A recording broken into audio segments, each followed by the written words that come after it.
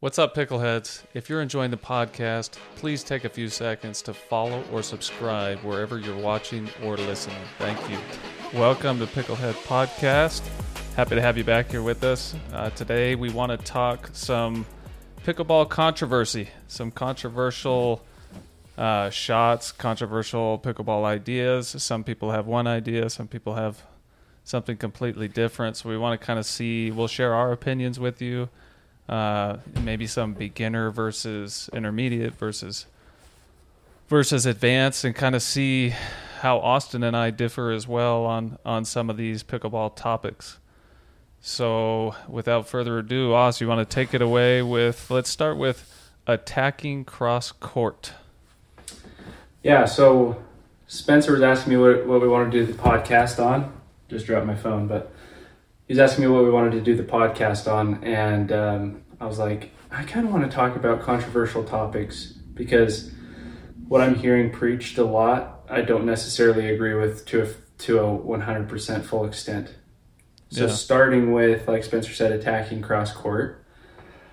A lot of people, I posted a video of one of my friends hooked me up by attacking cross court, and I was late getting to the ball and I totally missed.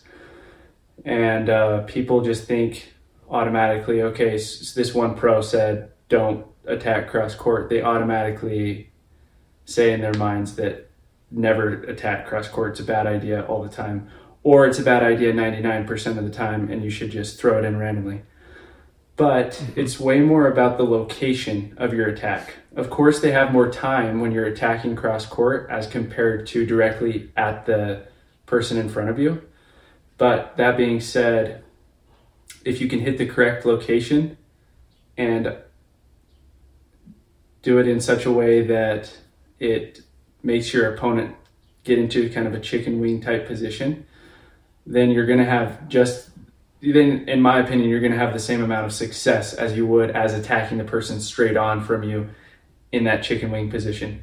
The only difference is the person that's straight on from you is expecting it, whereas the person cross court isn't expecting it as much, especially as you get up to higher levels, because everybody preaches don't attack cross court. So the main point of attacking cross court is the location, and you want to attack across the body of your opponent. If I attack cross court and let's say I'm playing two righties, and I'm on the even side, and I attack to the even side, which everybody says, no, never do that. The problem is people will attack it to the backhand of their opponent on the even side, or right at the opponent on the even side, cross court.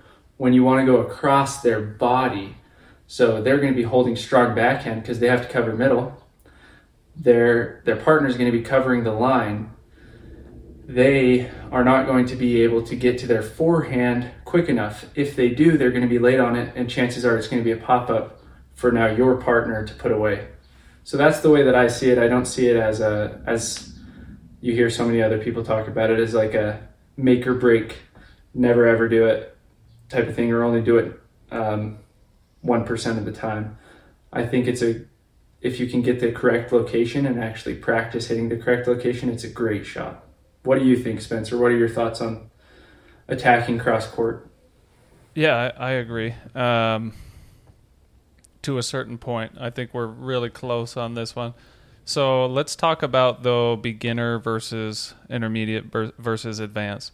I would say at a beginner level, if you want to attack cross court, just freaking go for it. And as you work your way up levels, you start to get, maybe still beginner, but push in that intermediate level when you're attacking cross court. Maybe not so much, maybe not as often, and I would say never super often, regardless of if you're a beginner or an advanced player. You still want to surprise the opponent, and then I would say when it comes to advanced, like you said, you nailed it on the head. It depends on where you're attacking cross court. So if you want to. You also take the risk of, like you said, if you're attacking, say, forehand to forehand, so right side to right side, and you attack, and you do attack the opposite side of their body, one risk you're also taking is hitting the ball out. Yeah. So you do want to try to keep it low. I always try to keep the rule not to attack unless the ball is popped up in most cases. If I'm trying to surprise the opponent, maybe I'll attack off a bounce, 1 out of 30 balls. Maybe I'll attack a low ball, same thing, like 1 out of 30-ish balls. But for the most part, you want to hit it in a downward trajectory. You can hit it across their body, but keep in mind, you also want to keep it in. And then one more thing, let's talk about reaction time. So I think the reason, playing devil's advocate here, the reason people always say don't attack cross court, and they end it at that, is because the person cross court from you is farther from you and has more time to react, whereas the person in front of you has less time to react because, say the person in front of you is 14 feet or less away. If they're reaching out in front of them, it's going to be less than 14 feet, whereas the other person cross court from you has a lot more reaction time. And I think that's why, as a general rule, a lot of people will say don't attack cross court, but then they don't really get into the specifics of it. And then you have locked in your head, you're trying to get better, you're trying to do what's necessary to get better at pickleball, but you hear don't attack cross court, and a really good player told you that, and so you never attack cross court, and you never take that opportunity, and you become predictable. Whereas, yes, you can attack cross court, but do it methodically. Do it, not crazy often. Try to get the ball in a downward trajectory. Try to get it across the body. Yes, they have more reaction time, but they're not going to be ready for it if you're only doing it 1 out of 20 shots. They're not going to be sitting and waiting for it. Another reason they won't be waiting for it is typically we do. At a more advanced level, typically we do attack the person directly in front of us. And so they're waiting for you to attack their partner who's directly in front of you. And when you can surprise them and attack cross court, I think it's a good option sometimes. Keyword sometimes, but not all the time. Now that I've talked forever on it, Os, what else do you want to add to that? Well, yeah, I totally agree with the majority of what you said. The thing is if you attack down the line, they have less time to react, but so do you. Because if they counter that shot, now you really got to be ready because it's coming back just as fast, if not faster, than your attack just came at you. Whereas if you attack cross court, people say, oh, you're screwing your partner over. But your partner has a lot of time to see that ball going cross court. My biggest thing is there's only a certain amount of balls that you can attack cross court because, like Spencer was saying, you'll hit the ball wide. So it has to be a ball that they have taken you out wide, and that ball has to be above the net tape, where it bounces above the net tape and gives you an opportunity to fake attack like you're going down the line, and then you just swing it past them across their body cross court. Because since you're pulled out wide, obviously you're not wide enough to get an ATP. It's high enough that you can speed up over the net. The person that is directly down the line from you is going to have to cover the line if they're a good player. If they're not covering the line, then you should burn them on the line every single time. And that's something that you can test out with players because some players just don't. And maybe it's the 5th time finally they cover the line, they win that point. It's like, okay, well, you got 4 points because they never covered the line before, and now you can switch it up on them a little bit. So they have to cover line. If they're not covering line, they're doing the wrong thing. And you know what to do next time, hit it down the line. And then their partner has to pull over to cover middle. Otherwise, the middle's wide open, you can speed it up the middle, which is what they want you to do. So they want you to go line or middle or at the body of the person right in front of you. That's their hope, right? But if you pull it cross court from there, across their body, they're going to be late getting to the ball because the person in the middle will have his paddle edge pointed towards you. So he'll be slightly to the backhand. You pull it across him, and now he's caught up here and it's going to his right hip. So it's a great opportunity for now your partner to put that next ball away. And then what was the other thing I was going to say? Well, while you're thinking about it. I mean, one more. Those are 2 excellent points. And just to stress what you said one more time, I mean, I didn't really think about it that way. And I guess I don't think about it enough. If you are attacking directly in front of you, you got to be ready for that to come right back. And then the second thing that you also triggered something in my mind. So if I am attacking cross court, and the opposite is true. You have more time to react if they do get the ball back. Maybe they're going to punch it at your partner, which is most likely. But like you said, if you got them across their body or in that chicken wing position, when they counter back to your partner, it's not going to be that good a ball. Exactly. It will be a good ball less times than it'll be a bad ball. So hopefully you're setting your partner up by going cross court. Well, that's what it comes down to. And that's what I was going to say. Is either you need to really work on your speed up because it sucks, or you can attack cross court. So it's like you can absolutely attack cross court if you hit their right hip and go across their body. It's going to be a great setup for your opponent. But if you go a little high, you're going to get slammed down your throat. So that's why it's not advised to do it. But it's just a levels thing. And where I would differ is I would say if you're a beginner player, only attack at that right hip of the person in front of you. And then when you're drilling, throw in some, or when you're playing in rec games, throw in some cross court and try to hit that spot. And then as you advance, then you're going to get really a lot more consistent at doing it. But yeah, to say that 100% of the time it's a bad idea, I get so many comments on my videos and on that video that I posted where he attacked across my body. To say that it's a bad idea 100% of the time, I just fully disagree with. Yeah, so that was controversial topic number one. And again, I like that you stressed at the end, don't just go start playing rec or don't jump in a tournament and then say, well, Picklehead said to hit it, said to attack cross court, and then you haven't practiced it at all when you're drilling. That's probably not a good idea. So go drill it 100 times, drill it 1,000 times, and try to aim for that right hip. Got to get the location. Somebody set you up so that you keep getting a ball that's above the net, so that you can figure out that location, and then when you go play rec or in a tournament, then try it out. Don't do it every time. You don't want to be predictable, but yeah, that's a great point. Really quick, who I learned that from was right when I started playing pickleball. I played with Minnie Wilkins, who's a former pro, Elise Jones, who everybody knows who watches pickleball, and her husband, Ryan Jones. And it was me and Minnie playing against Ryan and Elise. And I poached, so it's a different situation, but I poached and I hit it down the middle, and then Elise hit a winner past me over here.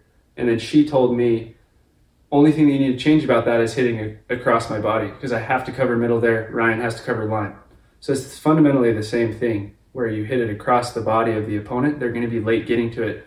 And she said, if I would have gotten to it, it probably would have been a pop-up, and then you could have earned it and put it away or whatever.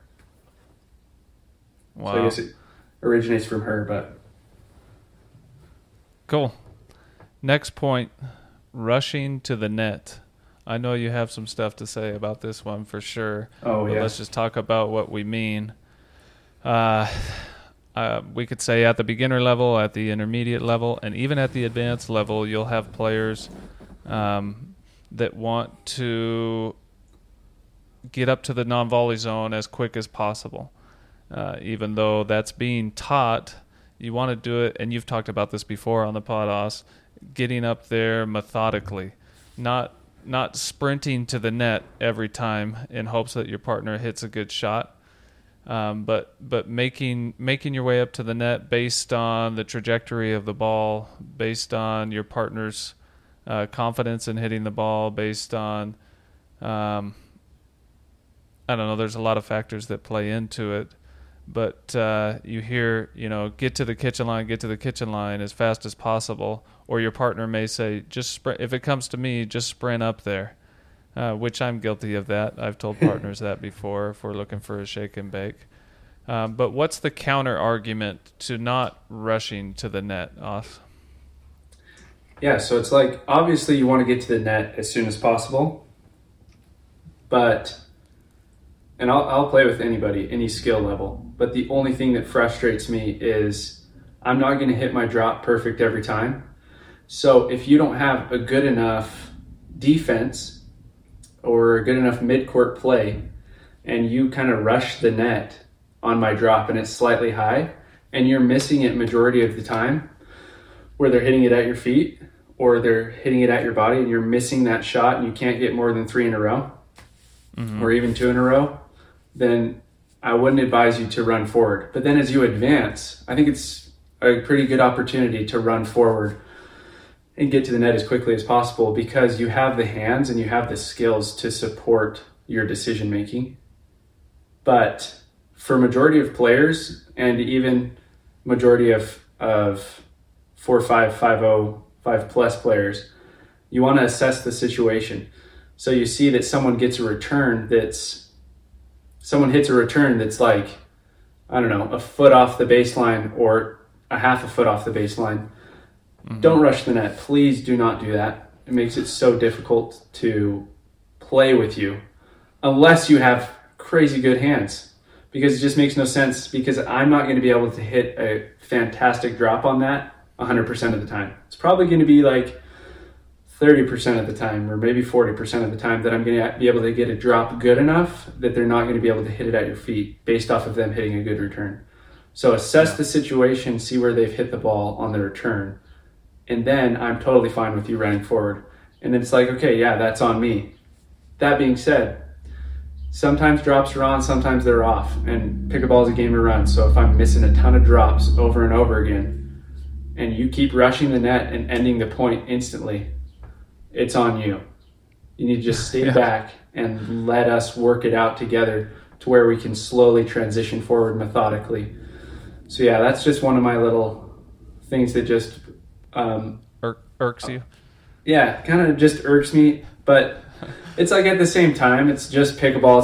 It's not the biggest deal. It's just, if that could be fixed, that would be great, because I think it's a great, when you and your partner are on, rush the net, but I think it needs to be practiced where you know that you're good at your mid-court game, to where you can consistently get balls that are hit at your feet enough. Then I'm, by all means, run forward every time. But it's like having a methodical move forward is going to do you a lot better. Assess the situation based off of the return, and you'll do a lot better, in my opinion.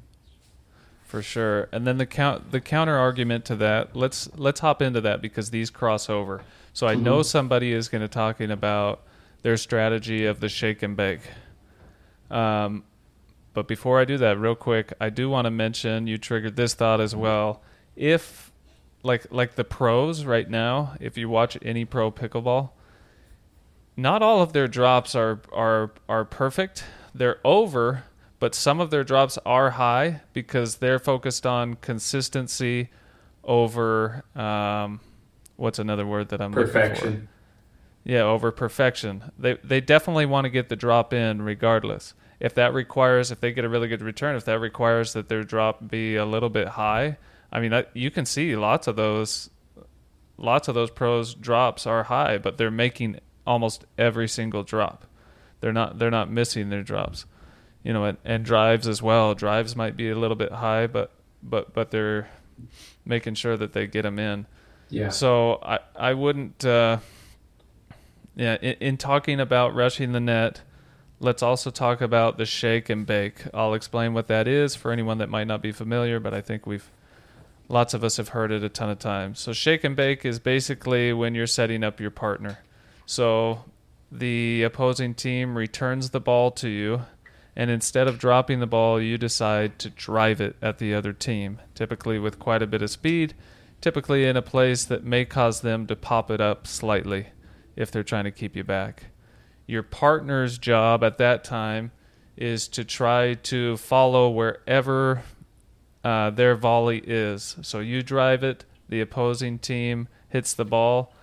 Now your job is, if they've popped it up slightly, to put it away, whether that means crossing in front of your partner or just poaching just to the middle of the court. Maybe it comes right to you if you're lucky, but typically it involves a poach. So the shake is the drive. The bake is putting away the ball after the opponents have volleyed the drive, and in hopes that the opponent has popped it up slightly. We'll talk about that, and we'll talk about the solo shake and bake. But I think the counter argument, Oz, for rushing the net is, well, they know that we're going to shake and bake right now, so I'm going to drive the ball, and my opponent's job is to rush the net as soon as I drive the ball. In that situation, if that's the way that you've set it up, I wouldn't suggest doing that over and over again, but if you want to do it a few times a match, great.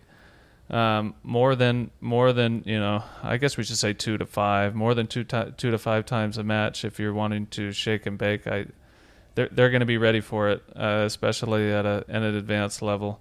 And really, if you go play at a 5.0 plus level, they're really going to be ready for it. Yeah. Would you agree with that, Oz? Or do you think even in a shake and bake situation, maybe approach the non-volley zone with caution? So it's all about assessing the situation.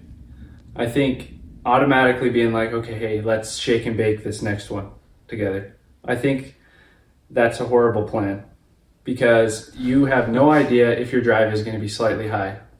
The odds of your drive being perfect are not going to be that high consistently. So before you say, hey, let's look for an opportunity to shake and bake, is a lot better plan, because I think the shake and bake is awesome if it's used correctly. So in 2 situations, I think it's awesome. Is one, you serve the ball, your serve is fantastic, and it keeps that opponent back long enough to where they maybe make it to mid-court or just past mid-court by the time you're hitting your third. And it's like shake and bake all day, baby. And so it's recognizing that they're still back. You want to hit it to that opponent that's still back, not the person at the net. And then your partner comes in. That next ball is going to be a put-away ball majority of the time, especially if it is the person that's running forward is in front of your partner. Does that make sense? Yes. So assessing that situation. The other situation would be when a team is stacking, which for those of you that don't know what stacking is, if someone starts out serving on the right side, they stay playing on the right side the entire time. So they'll stand behind their partner as their partner serves from the right side of the court. They'll stay over there on that side the entire time. And when they're returning, they'll switch positions so that that person can always stay on the right. So it's a great opportunity to do a shake and bake. You hit your serve way out wide, pull that opponent out wide because they have to run all the way across to the other side of the court to get to their position. And then your next shot's majority of the time going to go to that player that's trying to transition forward and run forward. And since you've served it so far out wide, chances are they'll make it to about mid-court or just past mid-court again. And then it gives your partner an opportunity, or you an opportunity, depending on who's hitting the drive, to put that next shot away. Those are the 2 situations where I feel like, and I'm sure there's another one, where I feel like a shake and bake is totally necessary and is a good plan. And you can set it up yourself. It can be predictable based off of your serve. But other than that, just going into a shake and bake, I think is not smart. Just being like, hey, let's shake and bake this next one. If they're both at the net, all they have to do is block the ball right at your feet as you run forward. It's really simple. Yep. But it's all about that transition forward, where the opponent is. And you're never hitting it to the opponent that's already at the net. You're always hitting it to the opponent that's transitioning forward. So, yeah. Excellent point. So let's talk then about the solo shake and bake. Travis Rettenmeyer, when he was on the podcast, I don't know, a month or so ago, he talked about how he's also against the shake and bake. He hates when his partner just sprints forward because it's not very predictable.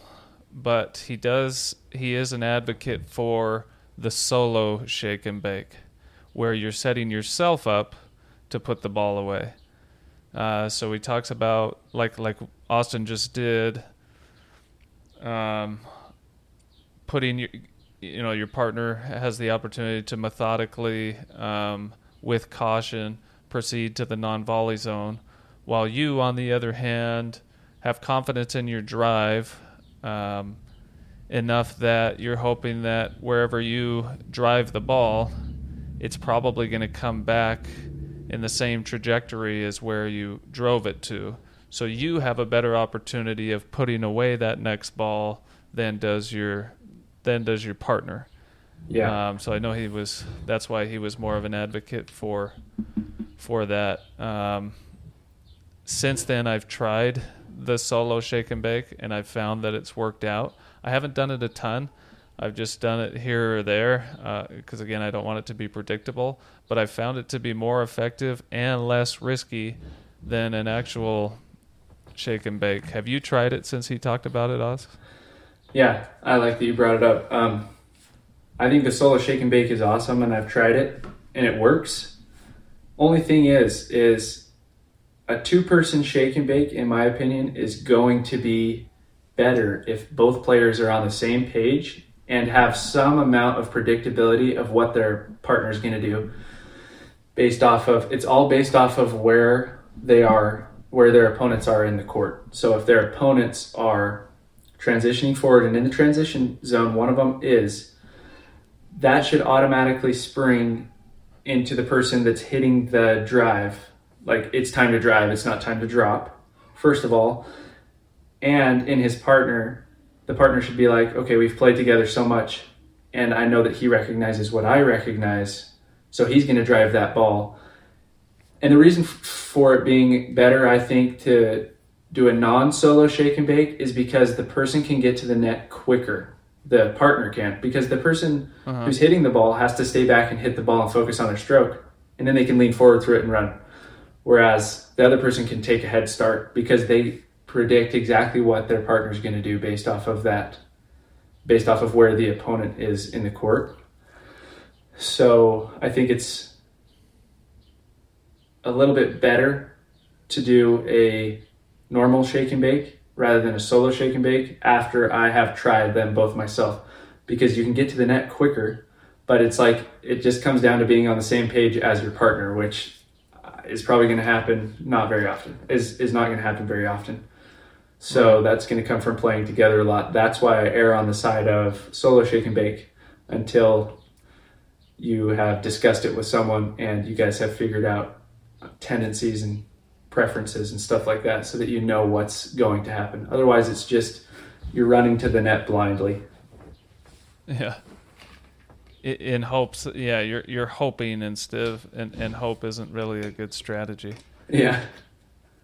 Exactly. So again, that's why this is controversial. I would imagine that someone is yelling at the screen right now because they have a counter argument. We get it. I mean, that's why these are kind of controversial, but we're trying to share our experiences. That's what comments are for. Comment away. Yeah. Yeah, comment away. We're happy to comment back and have a discussion, and we'd love to hear other points on this. We're not against hearing other people's points for sure. All right, next topic, Os. This one I've heard a lot, especially to beginners. Some people that think they're coaches will tell players to stay at the non-volley zone line. Okay, they'll say to stay once you're at the kitchen line. Always stay at the kitchen line. Don't back up. Stay there at the kitchen line. But there's a lot of situations where you could be handcuffed with the position of the ball. You could be lobbed.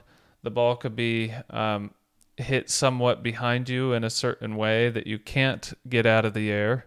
If you can get it out of the air, great. But I very much disagree with always staying up at that kitchen line. If you have to go back a little bit to get a better shot, in my opinion, back up slightly, take it off the bounce, and then come back to the kitchen. There's no rule that says once you get off the kitchen line that you have to stay back, or that once you back up you have to stay back. There's no rule for that. So if you do have to back up, if you get a tough ball, regardless of what that ball is, maybe back up, set yourself up while moving your momentum forward, and then work your way back to the kitchen line. And then maybe the next one you can get out of the air. Maybe you need to back up a little bit here or there. But I know that you're very good at staying at the kitchen line, Os, and getting balls out of the air. What's your opinion on this one? Yeah, I have the same exact opinion as you. So you're going to have to take a step back when you recognize that your opponent gets a little bit higher of a ball. Otherwise, the ball is going to come too fast at you. Like, nobody has that fast of hands. Even Ben Johns takes a step back and is ready and prepared for that next shot. Colin Johns is a great example. Annalie Waters, she stands back a lot of the time as she's dinking, especially in mixed. She'll be like a foot or two off of the non-volley zone line, dinking back there, allowing an opportunity for Ben, who's her partner, to burt across her or have as much room as possible to come across the court and hit with his forehand, because ultimately his forehand's way more powerful than anybody's backhand's going to be. So I think it's kind of funny if people say, obviously you want to get to the net, but you're not planted there. And one of the frustrations that I have is when I'm back and I'm trying to hit drops, right? So let's say we've made it to the net. Someone lobs it over us. I'm back and I'm trying to get us back into the point, and my partner is just standing at the kitchen line. I'm like, get back. But it's too late because I had to focus on hitting these drops over here, right? I shouldn't have to be like, hey, get back. It's just, and people with a tennis background will automatically come back because you want to stay together. It's a really good strategy. But people without it, it doesn't quite click, right? They just think, I'm not sure exactly what they think because I come from a tennis background, but they think something along the lines of, if Austin back there hits this drop slightly high, the point's automatically over, maybe. Or maybe they think my hands are fast enough that if Austin hits them an overhead, I'm going to hit an overhead back at him, which isn't going to happen. I'm not sure what it is, but you should follow your partner back. So don't feel like you're glued to I'm really glad you brought it up, but don't feel like you're glued to the non-volley zone line. Follow your partner. If they get lobbed, you got to go back with them. Sometimes the lob will go over your head, so your partner's going to go grab it, switch sides with them, but stay with them back, and then be ready for your opponents to hit a drop shot just in case. And then once that ball goes and lands in the kitchen or is at their knees, transition forward again, and you guys are together. So it's a movement together. If you watch the Johns brothers, if they get lobbed by Matt Wright, who does a ton of lobs, both of them go back. And then they both transition forward together again. The reason for that is they don't sprint forward. Yeah, they don't. They transition forward methodically. And the reason for that is so that they stay in the point, because otherwise someone's going to get an overhead at their feet if they just stand at the kitchen line or even 3 feet off the kitchen line. It's like you got to go all the way back with your partner. So does that make sense? Yeah, for sure. But I actually take this a little bit too far, and I think some people have this problem too. So in my situation, sometimes I'm back for too long or I go back too often. Even if I see my partner slightly pop it up, it's not a lot, but maybe my partner slightly pops it up, and I'm instantly backing up when I need to focus on being more on the line. But I think there should be a healthy balance there between when to back up and when to somewhat hold your ground there on the line. What that healthy balance is, could be different for everybody. I'm still learning it, trying to figure it out. If you know for sure your partner's popped it up, get back there with them. If for sure you guys have been lobbed and your partner goes back, you got to get back there, like Austin said. But if it's slightly high, be there at the net, ready to counter, because you're probably going to get attacked, and you have a better chance of out of the air maybe in that situation. If your partner's hit it really high and it's an overhead, then it's time to back up. But I tend to back up a little bit too much, even if it's slightly high. So I would say maybe don't do that. That way you can work on getting faster hands. You can work on getting a better game when it's only slightly high. I had another point too. You had brought up some. So J.W. Johnson, another great pro, something that he does, if we're referring to dinking back and forth as far as staying on the line, instead of taking a step back in some situations, he will, hopefully you can see this on the camera, he will bring his wrist back like this and just bring his arm behind him so he can still scoop the ball. Again, you have to drill this in order to get good at it, but he can scoop the ball while still staying on the line and hitting the ball off the bounce instead of taking a step back and then dinking the ball. I'll make a video on it so that everybody can see it. So see he's it better. Inverting his wrist. Yeah, in order to kind of scoop the ball up, which is hit slightly behind him, even though we were taught not to hit behind us. But he's able to do that consistently after drilling it quite a bit and scooping it up behind him instead of taking the step back. So there are some situations where you're able to. And if you're able to stay on the line and put pressure on your opponent and get as many balls out of the air as you can, then that's great too. But there are definitely situations where it's okay to take a step back. You should take a step back, reset the point, and then methodically work your way back forward.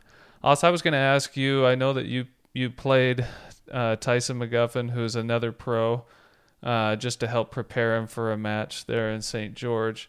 And he had talked to you about when it comes to dinking, getting as many balls out of the air. Can you share that with us? Yeah, he actually didn't talk to me about it. I asked him for advice when we were playing singles. I asked him some stuff, but we could share that another time. But I just noticed playing him as compared to 5-0s is he is very focused on getting, I don't know how. The dude's like 5'9", probably. Maybe. Right, I've taken a 5'8"? picture next to him, and I'm 5'8". I think we're the same height.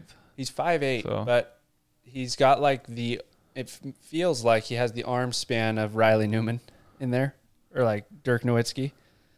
Because he can reach into there, and I didn't understand it, but holy cow, he's not on the line, but he gets close to the line, and he's trained it 100% to not touch the line, because he doesn't get called for foot faults.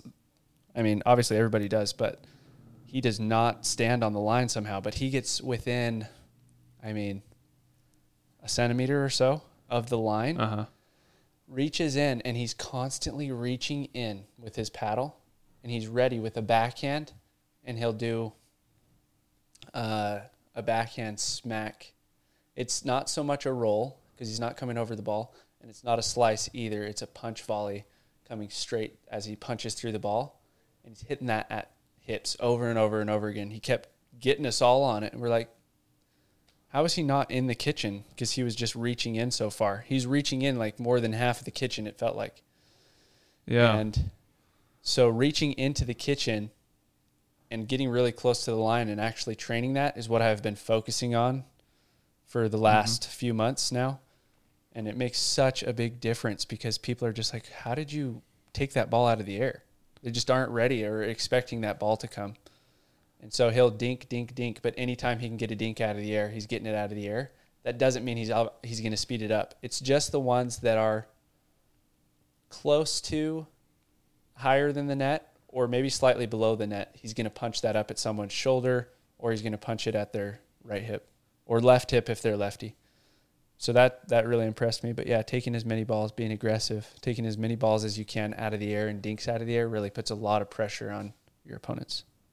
Is that what you were saying? And so that's kind of the point that I wanted to bring up is getting it out of the air instead of so the counter argument to what we've been talking about. In certain situations like this, if you're going to get the ball out of the air, well, then you don't have to wait for the ball to bounce slightly behind you and then back up and hit it. You're able to get it out of the air. So if you're able to consistently get it out of the air, you don't have to back up. Stay on the kitchen line, I guess is what I'm trying to say. Yeah. But there's nothing wrong with backing up sometimes if it's a difficult shot, and then working your way back to the non-volley zone. Next one, Us. Let's see. Speeding up a low or lowish ball. We're told not to speed up low balls and not to speed up any balls off the bounce. I think this one depends a lot on skill level, your skill level and your opponent's skill level. But even at an advanced level, it's very rare when people speed up. I shouldn't say very rare. It's rare when people speed up a low ball or a ball off the bounce, but they do it every once in a while just to catch the opponent off guard.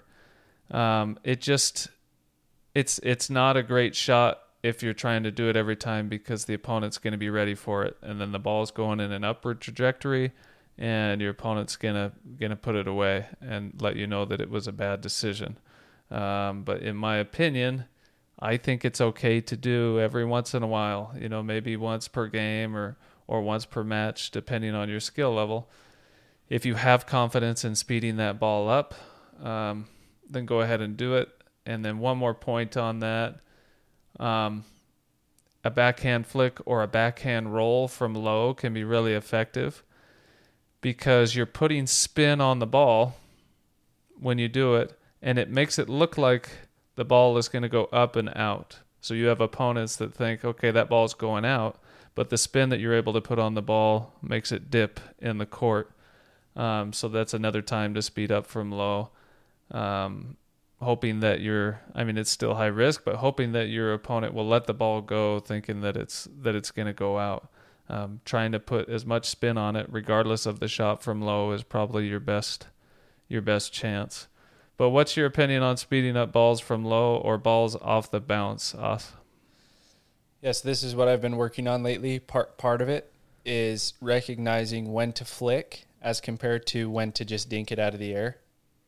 And I can do it on the forehand side a lot more naturally than I could on the backhand side, but I've been practicing the backhand side so much that it feels pretty dang comfortable. But it's recognizing which balls to dink and which balls to flick. And I think that just comes from drilling it over and over and over again. And I would get out with my slinger bag and have it feed me balls. And the slinger bag gives you a pretty consistent feed, but it's going to vary with like a foot or so. So then I get these really low ones, and I'm leaning way into the kitchen, and I would notice that I was flicking those. So I'm like, okay, so now I recognize I should not be flicking these. They're going in, but they're going to go directly to the strike zone of the opponent up here, and they're going to be able to hit it. So it was a realization like, okay, this is too low. If it's low and it's deep in the kitchen, making that decision to just dink it out of the air. And then if it was low but closer to me, I had a better opportunity to put enough flick on it and put a better location on it, so it wasn't just going straight up into their strike zone, but it would come up and I could get it, near their shoulder or something like that, high up on their body, but not near head height or whatever. Mm-hmm. So that's my opinion on it. Is I think a lot of people say never, if it's below the net tape or if the ball is low, never speed it up, is wrong. Obviously you should, and it's a good opportunity to, but I think it comes down to the distance of the ball. Now, the distance of the ball from the net and from your paddle. So closer it is to your paddle, I think you have a better opportunity to speed it up. If the ball is bouncing, again, it comes down to, does your speed up suck or is your speed up great? Because my forehand speed up's pretty dang decent. My backhand speed up, absolute garbage. And that's what I've been working on, is a two-handed backhand speed up. So I know if I get a low ball, and it's what I've been practicing, and I'll practice it in rec games because I don't care, because I just want to practice, right? Right. And it goes long. Yeah, it goes long. I mean, that's it. That's the end of the story. It just goes long again and again and again. But I'm trying to learn to get more topspin on it over and over again. And then once I learn it, hopefully I'll have the Riley Newman two-handed backhand, right? Because he attacks from low all the time. But yeah, it comes down to skill level and practicing and drilling it. And I'm not there yet, but I've hit a couple that were pretty dang awesome on the backhand side, but it's not consistent at all, and I need to drill it. So it just comes down to, does it suck or does it not? And if it sucks, drill it, and it'll get a lot better. Yeah. It comes down to, in my opinion, don't do it super often. Exactly. When you do it, you're catching your opponent off guard, not showing them that you're doing it every time. Yeah. You made me think of so if you're dinking, like for me, I have a one-handed backhand for the most part. Working on my two-handed backhand a little bit, but if I'm dinking, typically slice, sometimes topspin, but I'm only using one hand on the backhand. And then if I want to speed up from my left-hand side with two hands, the opponent's going to know that I'm speeding up because that's the only time I put my second hand on the paddle. Right. And I've seen this with other players, so keep that in mind. I mean, I'm able to tell right away if someone that's dinking with me one-handed and then I see him put two hands on the paddle, me and my partner are going to know instantly, okay, this guy's speeding up. So if you could work on a consistent way to either attack with one hand, or even better, try to dink more with two hands, mix it in here or there, so that when you put your second hand on the paddle with two hands, you could be dinking or speeding up, and they're not sure which one that you're gonna do. So here's kind of the answer to that, and I got it from watching a senior pro match.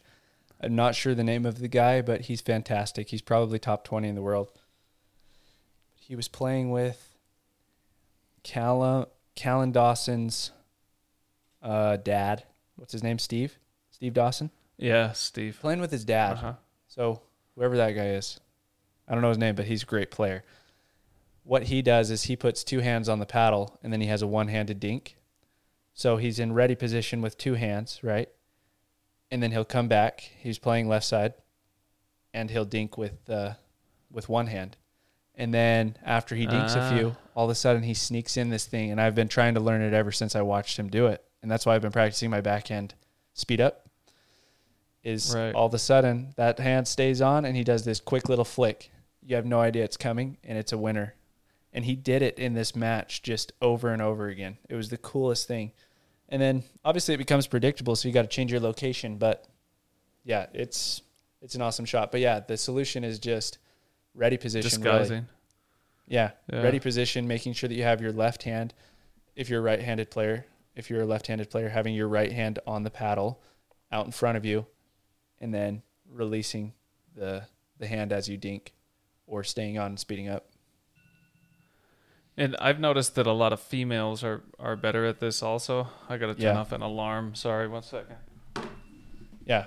Speaking of females that are really good at this, Annalie Waters invented, I don't know what it's called. I'm trying to remember what it's called, but she invented this two-handed backhand roll where her opponents will be like covering middle or something like that. And she would just, right when she first started, she was like 14 years old, and she'd be hitting winners on guys in mixed, where she would be, or girls in women's, where they would be covering the middle, and she would just blow it past them with that two-hander.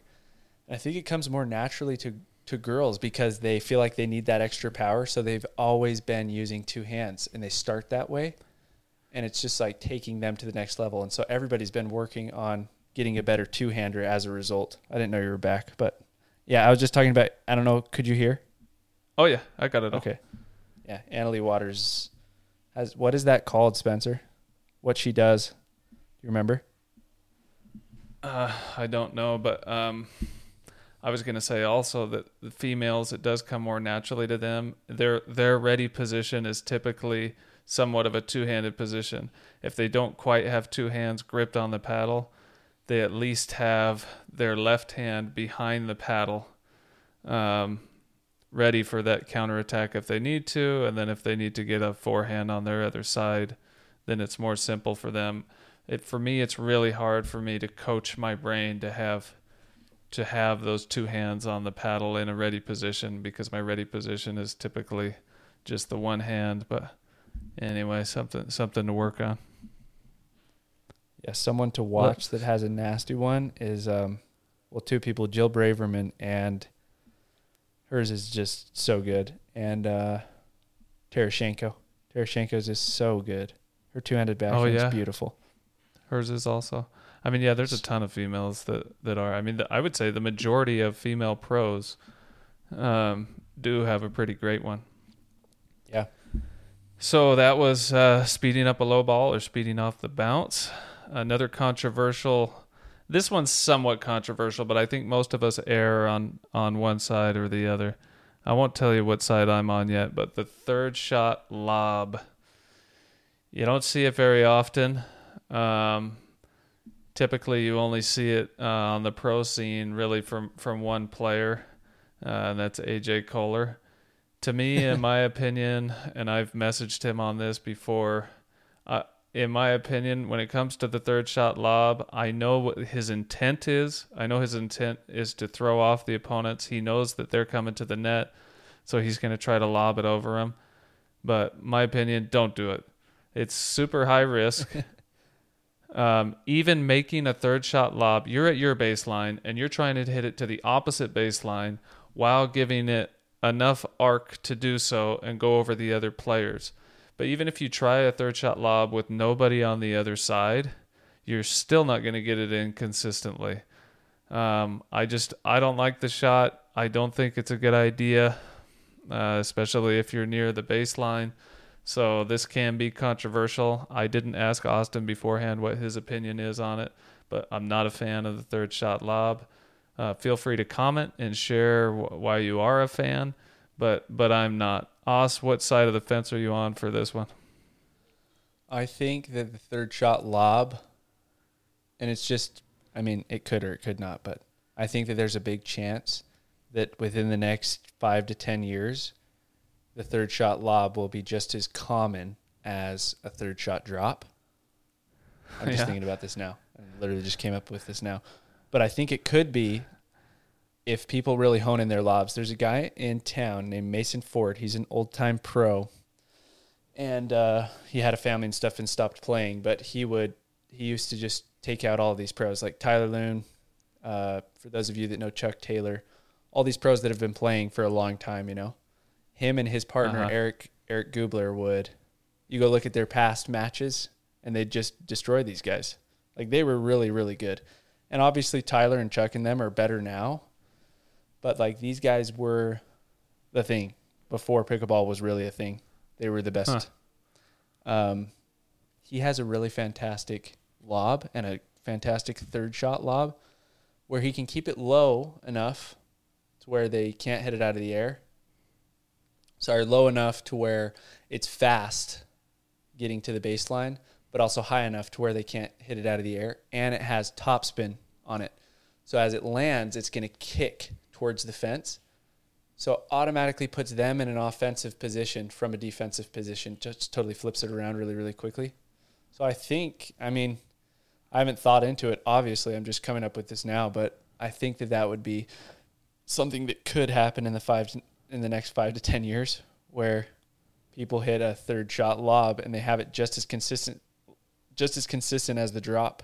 I know when I was playing tennis, my drop, since you don't hit a ton of drops in tennis, my drop was very inconsistent. Mm-hmm. And right coming into pickleball, everybody's drop is super inconsistent, right? But it slowly gets better and better because that's what you're doing every single point over and over and over and over and over again is practicing it. So it's the same with that. If people start practicing it, I think it'd be a major part of the game. So that's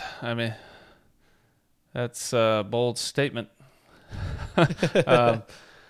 Yeah, I get what you're saying. It does relate to the drop a lot. I feel that same way when I first started. I couldn't hit a drop to save my life, and now all of a sudden I can. But even I just think a lob is so much harder, and there's so many more factors involved. And if you have a little bit of wind involved, and even if you've drilled it over and over, if you get a hard return, if you get a deep return, you get a low return, and you're trying to do it, it's just, I don't know. Not a fan, so we definitely differ on this one. Maybe I just need to practice it more, but I feel like whoever's tried third shot lobs, at least currently, has lost more points than they've won on the third shot lob by far. Yeah, and we have a small sample size right now. Like, pickleball is relatively new.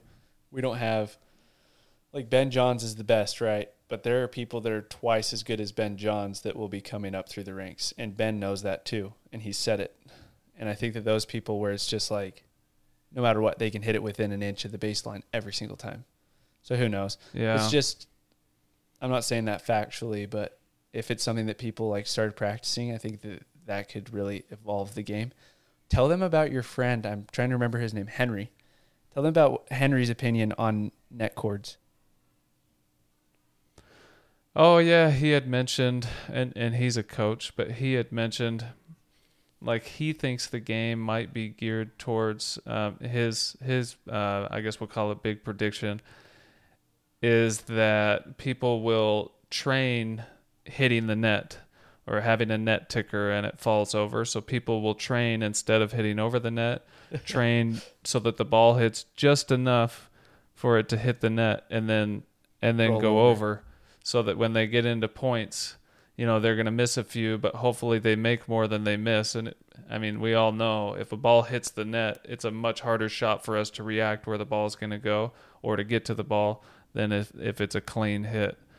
So I don't know if I believe that one either. That would be, if somebody wants to sit and train that. There's good table tennis players that could probably start to figure that out. And if they could complement that with a full pickleball game, yeah, I could see it. But yeah, there's another far-fetched idea for everybody to ponder on.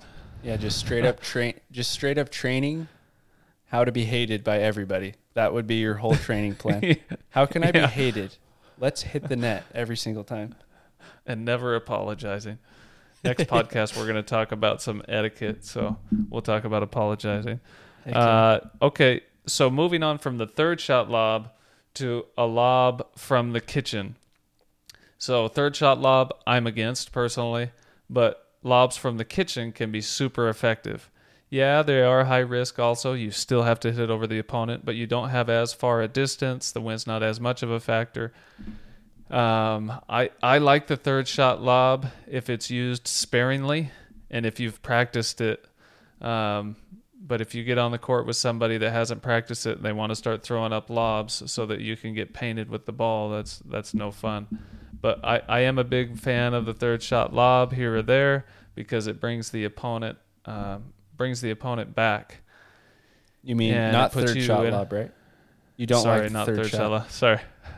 A lob from the kitchen. I like a lob from the kitchen because it brings the opponent back if it's done correctly, and it puts you in an offensive position instead of the defense, more of a defensive position you were in when you were just dinking back and forth with them. But what's your feeling on, before I ask you, Os, in my opinion, the lob from the non-volley zone should be done out of the air and not off the bounce. I feel like it gives the opponent much more reaction time if it's off the bounce, and it's just not as good. Whereas if it's out of the air, it's better. But what do you think? I just said 100%, but really 90%, yeah. Because sometimes I'll hit it off of the bounce. It's a good changeup. You need to have changeups. So nothing's 100%, just so Sure. you all know. But 100%, let's say that. And I would say out of the air, you want to act like you want to hit a few dinks out of the air. And that's why it's good to be an aggressive dinker, is because all of a sudden you can be like, pop, and you can throw in the Callan Dawson where he just lobs it over the opponent because he's just hit 15, maybe 80 dinks in a row, because that's what Callan does. He just hit 80 dinks out of the air in a row. So now he pops it over your head and you don't see it coming because you're expecting an 81st dink, right? So I think that it can be very effective, and it's all about location. If you got two forehands in the middle, you want to dink up the line. You obviously don't have as much court there, so you got to really hone it in. Did I say dink up the line? I meant lob up the line. Lob. Yep. Everybody knows what I mean, right? And if you got a backhand in the middle, you want to dink it over the person's backhand. Obviously, you'll have a lot of the times forehand and a backhand in the middle. So you want to go over whoever has the backhand, and I think that you'll have a lot of success from that. I like it. I like the shot majority of the time. Obviously, you can do it too much, and people will expect it and just start running back and hitting overheads. And then off of the bounce, I think it's really a lot of the time, if the ball ticks the net, both opponents will really lean into the kitchen. So let's say they hit a ball, it ticks the net and rolls over. They'll lean into the kitchen because you can only hit the ball up from there. Boom, over their heads as quickly as you can. You'll have a lot of success and you'll win a lot of points, get a lot of balls over them. If the ball ticks the net, lands on your side, because they're leaning forward, the chances of them being ready for a lob is very unlikely based off of that shot. Does that make sense? Oh, it makes tons of sense. Okay. Yeah, that's a great point. I'm glad you remembered to talk about that. Moving on here, we have a few more controversial points. The left side player taking most of the court, or in mixed situations, typically the male player taking most of the court. Yeah. I know this can be controversial, especially for females, because they're like, and especially the people that haven't watched a lot of pickleball or that are tennis diehards, and they're like, well, she barely touches any balls and he's taking all the balls. Yeah, well, that's the strategy. They're trying to win. It's his forehand covering that side. So that one I agree with 100%. I think it should still be done as long as the male has not only the confidence but the skill level to cover that much of the court. I don't think we need to cover this topic for forever, but yeah. I'm in favor of this, of the left side player, or typically the male player, covering more court because they have a better chance of winning by doing so, because he's gonna be able to hit more forehands from that side. Your opinion, Oz? Yes, and just understanding the reason why, like you said, is anybody's backhand going to be more powerful than Ben John's forehand, right? Even Annalie Waters, she has a better backhand than she does a forehand, but her forehand's more powerful than her backhand, probably. If it's not, maybe it's a tie. Maybe her backhand's slightly harder because she's got two hands on there. Is her backhand even within 20 miles an hour, I would say, even within 20 miles an hour of Ben John's forehand? No, in my opinion. Yeah. Ben John's forehand's going to get a lot more smack on the ball than her backhand. Can she place it anywhere? Absolutely. Can Ben place it anywhere? Yes. But power-wise, it makes so much more sense for that person in the middle to hit the forehand. What I'm against is them taking every single ball and moving their opponent off the court, which it works for Ben because he can cover the court so well, but nobody else can like that. So it's all about just that forehand's going to ultimately be more powerful than the person's backhand there. In my opinion. They need to take enough court, but not too much.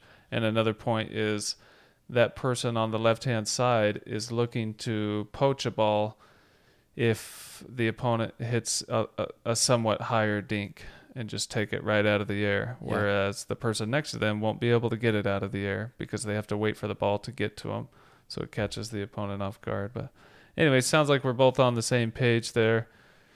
Next one is always keep your opponent deep. So we're receiving, we hit the return, we come right to the net, and now our job, I get it, is to try to keep the other team back and stay offensive. But we talked about this a few podcasts ago, and you brought up a good point. The counter argument to this is if those guys are hitting really good drops and really good drives to get their way up, we don't want to be speeding up from low in order to try to keep them deep, because that ball's going to get popped up and then it's going to get put, painted right back on us. So sometimes we have to, if they're very consistent and good at hitting a drop and getting into the kitchen line, sometimes we have to let them in. Sometimes we want to say, okay, I can't keep you deep, because if I try to keep you deep with this ball, I'm going to end up popping it up slightly and you're going to put it away on me. So I got to go, cross court in the kitchen. I got to keep it short. It looks like we're going to battle this out in a dink, and it's going to take a little longer, but we're still going to try to win the point.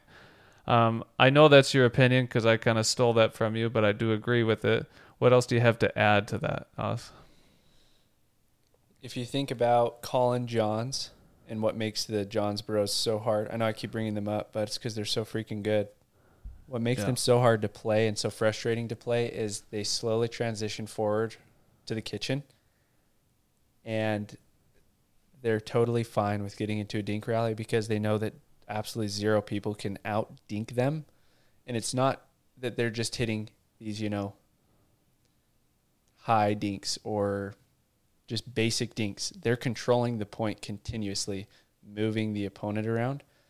But they can do that while at the same time being consistent and not missing. There was a statistic I saw. It was the entire tournament. They showed us four of the men players, their statistics. And it went over, these two teams made it to the final. It was Matt and Riley versus Colin and Ben, as it usually is. And it went over the statistics, and one of the statistics was dinks percentage. And Ben had missed the entire tournament, 0 dinks, the entire tournament. That's insane. Colin had missed 1 dink. Riley had missed 3, and Matt had missed like 5. And so they're very comfortable with allowing their opponents to come into the net and dinking because they're literally not going to miss. And that was an exceptional tournament for them anyway. I mean, they're probably going to miss 2 or 3 dinks the entire time normally each. But that being said, that's way better than anybody else is going to be able to do. So, yeah, letting your opponent come up, just accepting it. Like, it's not worth it to speed that ball up. Trust in yourself and improve your dink enough when you're drilling to where you know that you can consistently dink. And whether that's moving your opponents around or dinking to the same exact spot over and over and over again, both of those will work so long as it's consistent. And then hopefully you can evolve it into where you're moving your opponent around, stuff like that. So, for sure.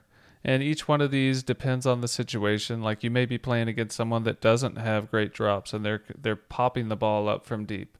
So if that's the case, keep hitting the ball deep. Hit overheads deep at them, and you're going to win the point, or put an angle on them and put the ball away. But in a lot of cases, if they're competitive and they're consistent, sometimes you have to say, all right, this is going to be a longer point, but we're gonna have to let them in here so that they don't put the ball away on us. yeah. Couple more points here. These are the last 2. There's definitely more out there, but we're going over just 2 more. A table tennis grip versus a standard grip. We can go over this pretty quickly. I can think of 2 guys that play professional that hold a ping pong or table tennis grip, and I'll show you what that is. That's holding the paddle up here at the throat. And this is how I started playing pickleball. This was my thing. You're at risk of breaking your finger on the backside too, but anyway, this is how I started playing. I thought this was the way to go. It felt like, okay, my balls are going to be more consistent, but I was missing out on a lot of things by not bringing my hand down here. One of those things was speed. I feel like I definitely can't get as much speed on the ball. Even with a thinner paddle, I can't get as much speed on the ball. Another thing I'm missing is the ability to roll it because my hand's only in one position. Whereas if I want to go from continental to maybe eastern or switch things up, I can't really do that. And I've noticed, I thought that this was the most consistent way, but for me personally, when I finally forced myself to bring my hand down here, I am much more consistent with this standard grip than I am with the table tennis grip. There's going to be more against the ping pong grip than will be for the ping pong grip, or the table tennis grip, we should say. But Os, what's your opinion on those 2 grips? Never really thought about it until now, but I feel like I'm on the opposite side of the fence with you. So it's interesting that you've tried it and you feel like your hands are faster without it, because I feel like your hands would be faster if you were closer to the face of the paddle, because then ball the paddle's speed, a bit hands. lighter. Say that again. I feel like my ball speed is a lot faster, like maybe on a drive or speed up or something like that. Typically on a drive. 100%. As far as faster hands, yeah, I can see that argument. Okay, yeah, keep going. Yeah, because faster hands, because you're closer to the paddle face, makes your paddle lighter because you're in the center of the paddle. Whereas if you go to the tip, it's going to be a lot more head heavy. But like you were saying, you go closer to the bottom of your paddle. I don't have my paddle with me, but you go closer to the bottom of your paddle doing a traditional paddle hold, you're going to have a lot more spin on the ball, a lot faster balls coming off of your hand. Yeah, thinking about, you said you know 2 pros. Who are those 2 pros? So Callan Dawson is one of them, and then Rob Cassidy is the other one. Rob Cassidy's left-handed. And that's right. And me personally, like, and he's your favorite player. I struggle watching Rob Cassidy play. He had knee pads on the last time I saw him play, and it's a bad look for the sport. Sorry, guys. I played volleyball as well. I get it, but please don't wear knee pads while you play. It just makes a sport that's already called pickleball just look way worse. But anyway, those are the 2. Callan's really consistent, but I mean, if you think about it, he never wins anything ever. Yeah. So it'd be cool if he switched. I'd like to see like what the results are if he switched his grip. That'd be interesting. And went to the other. Rob Cassidy. Sorry, Rob, you don't win anything either. And neither do I. I'm not saying that I do, but I know all these. There's a lot of players that have the traditional grip and they're winning. So anyway, that's probably enough with that one. And then last controversial point, being only a left side player or only a right side player. And what we mean by that is there's the left side of the court and the right side of the court. People specialize for sure, especially pros, so that you can stack. Maybe someone's left-handed, they're better suited for the right because their forehand's in the middle. Right-handed, you're better suited for the left. Maybe you're both right-handed, but one specializes in playing on the right side while the other left. It can be a very good strategy. I personally am not against it in any way.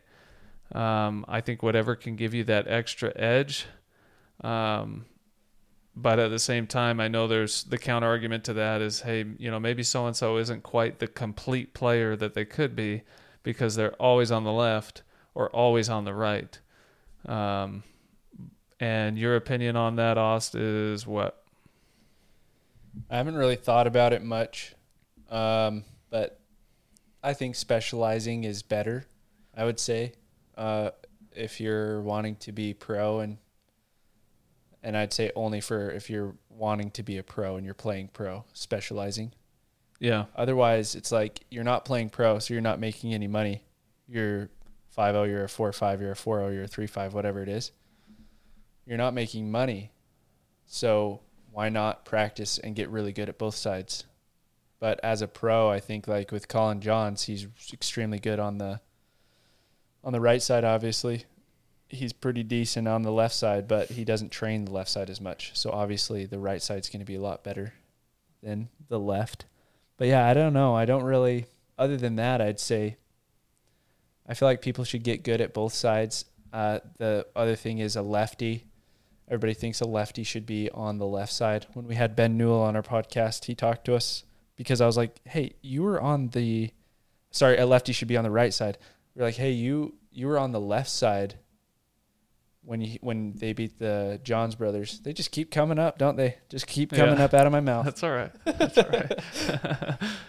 But yeah, he's a lefty, and he was on the left side for a good portion of it. And I was like, what was up with that? And he was explaining it, and he's like, well, it's a great changeup, and I'm really good at my forehand dink over there. And it's like, well, when I play on the right side, and I'm a right side player, my forehand dink's really, really good over there, and I can cover middle with my two-handed backhand pretty simply, right? So I don't know. I think it's specifically, you don't. What Ben Johns thinks is that comes up again, but what Ben Johns thinks is that lefties and righties will be all the future pro teams. There will be one lefty and one righty on the team, which I think could be plausible and I think makes sense. But it's like currently we have a right-handed, the best player in the world according to points is Colin Johns right now, and he's right-handed. And he plays on the right. And he plays on the right side. So yeah, I don't know. I don't really have an opinion about it, but that's just, I guess, my opinions of it. Anything you would add, Spence? No, I think we've covered a lot of these, and there's Yeah. a lot of more controversial pickleball topics that we'll bring up at another time, but we hope this was beneficial for you. Our advice today in bringing this up is hey, don't always just take the opinion of someone or multiple people because a group of people tells you that you have to do something a certain way. Experiment for yourself, figure out what works best for you, and that will improve your game. And maybe you find out in certain situations, hey, that group of people was right. They told me not to do that. I did it anyway over and over, and it's just not working out. Or, you could find out that they were wrong, and you're able to improve your game by doing something different. Yeah. So don't always follow the public court of opinion. Maybe try some things out, especially when you're drilling or in rec play too, and see what works best for you and for improving your personal game. That's what we're here for, is to try and help you get better. Something Yeah, interesting. Right when I first started watching pickleball in 2020, all the announcers would ever say, this was the only thing that they had the capacity to say for some reason.